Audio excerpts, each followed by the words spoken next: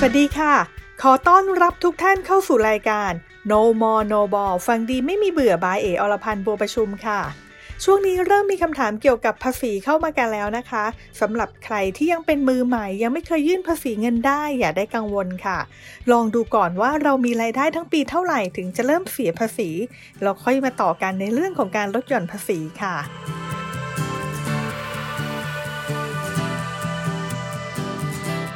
เงินได้ที่เราได้รับสำหรับมนุษย์เงินเดือนจะเป็นเงินได้ตามมาตรา 40 วงเล็บ 1 ซึ่งรวมทั้งเงินเดือนและโบนัส หากใครที่รับจ็อบพิเศษก็จะมีเงินได้เพิ่มเติมอย่างเช่นการขายประกันชีวิตหรือจากการรับจ้างทำงานให้ค่ะซึ่งก็จะมีหนังสือรับรองภาษีหักหน้าที่จ่ายและระบุว่าเป็นเงินได้ตามมาตรา 40 วงเล็บ 2 ก็สามารถรวมคำนวณกับเงินเดือนตามปกติของเราได้นะคะหากคำนวณแบบง่ายๆเลยในกรณีคนโสดไม่มีสิทธิ์ลดหย่อนใดๆเพิ่มเติมเราจะสามารถคำนวณง่ายๆได้โดยการนำเงินได้สุทธิที่ได้รับจากการยกเว้นไม่ต้องคำนวณภาษี 150,000 บาทแรกมารวมกับค่าใช้จ่ายที่สามารถหักได้ 50% ไม่เกิน 100,000 บาทค่าลดหย่อนส่วนตัวที่ได้อีกคนละ 60,000 บาทและประกันสังคมที่ส่งเงินสมทบทุกเดือนสูงสุดไม่เกินปีละ 9,000 บาทมาคำนวณค่ะก็จะได้ตัวเลขเท่ากับ 319,000 บาทหรือเฉลี่ยแล้วตกเดือนละ 26,583 บาทนั่นเองใครที่มีเงินเดือนไม่เกินจำนวนนี้ไม่ต้องเสียภาษีแต่ในปีนี้นะคะต้องบอกว่าเงินสมทบกองทุนประกันสังคมในช่วง3เดือนแรกของปีลดลงค่ะรวมแล้วเงินสมทบเข้ากองทุนประกันสังคมในปีนี้จะไม่เกิน 7,350 บาทหากไม่มีการลดเงินสมทบอีกในเดือนอื่นๆนะคะเท่ากับว่าในปี 2564 นี้ค่ะถ้ามีเงินได้ไม่เกิน 317,350 บาทหรือเฉลี่ยเดือนละไม่เกิน 26,445 บาทจะไม่ต้องเสียภาษีนั่นเองค่ะแต่ถ้าเกิดว่าใครลองคำนวณแล้วค่ะมีเงินได้ทั้งปีสูงถึง 500,000 บาทหรือว่าเกินกว่านี้ก็อย่าได้ตกใจกันไปนะคะ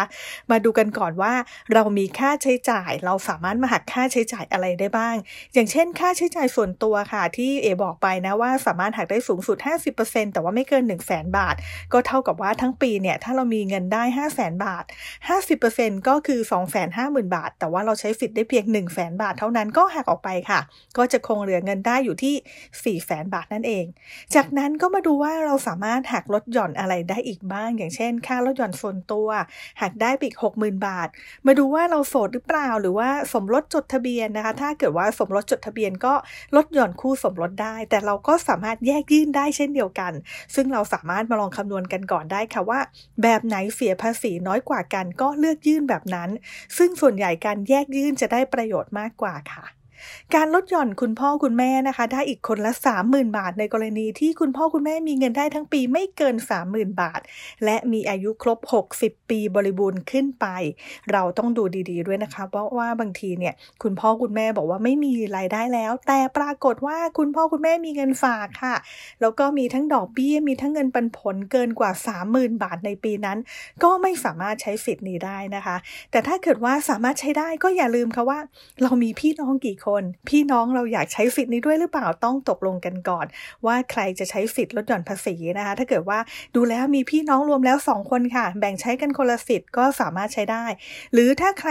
มีสิทธิ์นะคะเรียกว่าเสียภาษีในฐานที่สูงกว่าก็จะยกให้พี่น้องคนนั้นใช้สิทธิ์ทั้งหมดก็ได้ค่ะแต่อย่าลืมว่าต้องตกลงกันก่อนว่าจะใช้สิทธิ์คุณพ่อหรือสิทธิ์คุณแม่หรือใช้สิทธิ์ทั้งคู่นะคะในส่วนของประกันสังคมค่ะอย่างที่บอกไปว่าในปีนี้สามารถหักได้นะก็คือตามจริงเนี่ยสูงสุดไม่เกิน 9,000 บาทแต่ว่าในปี64ปีนี้ช่วงเดือนมกราถึงเดือนมีนาคมที่ผ่านมานะคะเราจ่ายเงินเข้าสมทบเนี่ยกองทุนประกันสังคมเนี่ยน้อยกว่าปกติจากที่ต้องจ่ายเงินสมทบ 5% ของเงินเดือนนะคะแล้วก็คำนวณสูงสุดที่เงินได้เนี่ยไม่เกิน 15,000 บาทหรือต้องจ่ายเงินสมทบสูงสุดอยู่ที่เดือนนึงประมาณ750 บาทต่อเดือนแต่ในช่วงเดือนมกราที่ผ่านมาค่ะอัตราเงินสมทบเนี่ยเหลือเพียง 3% หรือเท่ากับ450 บาทแล้วก็ในเดือนกุมภาถึงมีนาคมค่ะอัตราเงินสมทบเนี่ยเหลือเพียง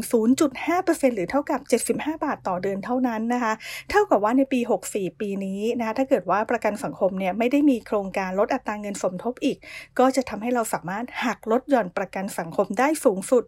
7,350 บาทนั่นเองค่ะ ถัดมาค่ะมาดูที่กองทุนสำรองเลี้ยงชีพกันบ้างนะคะหากที่บริษัทมีและเราแจ้งเงินสะสมเข้ากองทุนนี้ก็สามารถนำมาลดหย่อนได้อีกตามจริงสูงสุดไม่เกิน 500,000 บาทยกตัวอย่างเช่นนะคะถ้าเราบอกว่าเรามีเงินเดือนละ 40,000 นะคะมีโบนัสครึ่งเดือนค่ะก็เท่ากับว่าทั้งปีเนี่ยเราจะมีเงินได้อยู่ที่ 500,000 บาทเราสะสมเข้ากองทุนสำรองเลี้ยงชีพ 15% เต็มสิทธิ์นะคะในขณะที่บริษัทสมทบเข้ากองทุนสำรองเลี้ยงชีพ 5% ค่ะสิ่งที่สามารถมาหักลดหย่อนภาษีได้ก็คือในส่วนของเงินสะสมของเรานั่นเองก็คือเดือนละ 6,000 บาทหรือทั้งปีเนี่ยก็จะมีเงินสะสมรวม 72,000 บาทนะคะ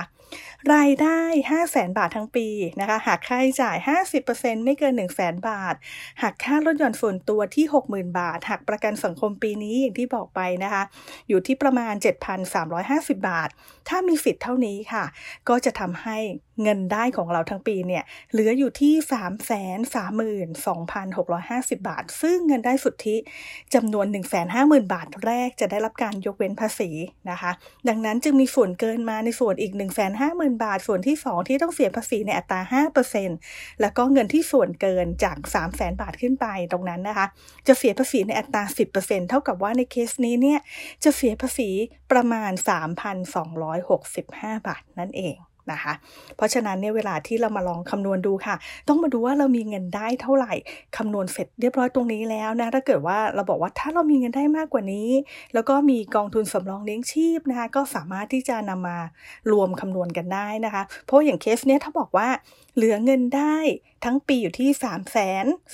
332,650 บาทแต่ปรากฏว่าเรามีกองทุนสำรองเลี้ยงชีพใช่ไหมคะหักออกไปได้อีกก็สามารถที่จะไปลดภาษีตรงนี้ออกไปได้อีกนั่นเองค่ะเพราะฉะนั้นในส่วนตรงนี้อย่าลืมค่ะว่าการใช้สิทธิ์เนี่ยเราจะต้องดูให้ดีด้วยนะคะแล้วก็สิทธิ์ของคุณพ่อคุณแม่ของเราถ้าสามารถใช้ได้แล้วก็สามารถนำมาใช้ให้เต็มที่เราจะได้เสียภาษีน้อยลงนั่นเองค่ะแล้วพบกันใหม่ครั้งหน้ากับ No More No Ball ฟังดีไม่มีเบื่อ by เอก อรพันธ์ บัวประชุมสำหรับวันนี้สวัสดีค่ะ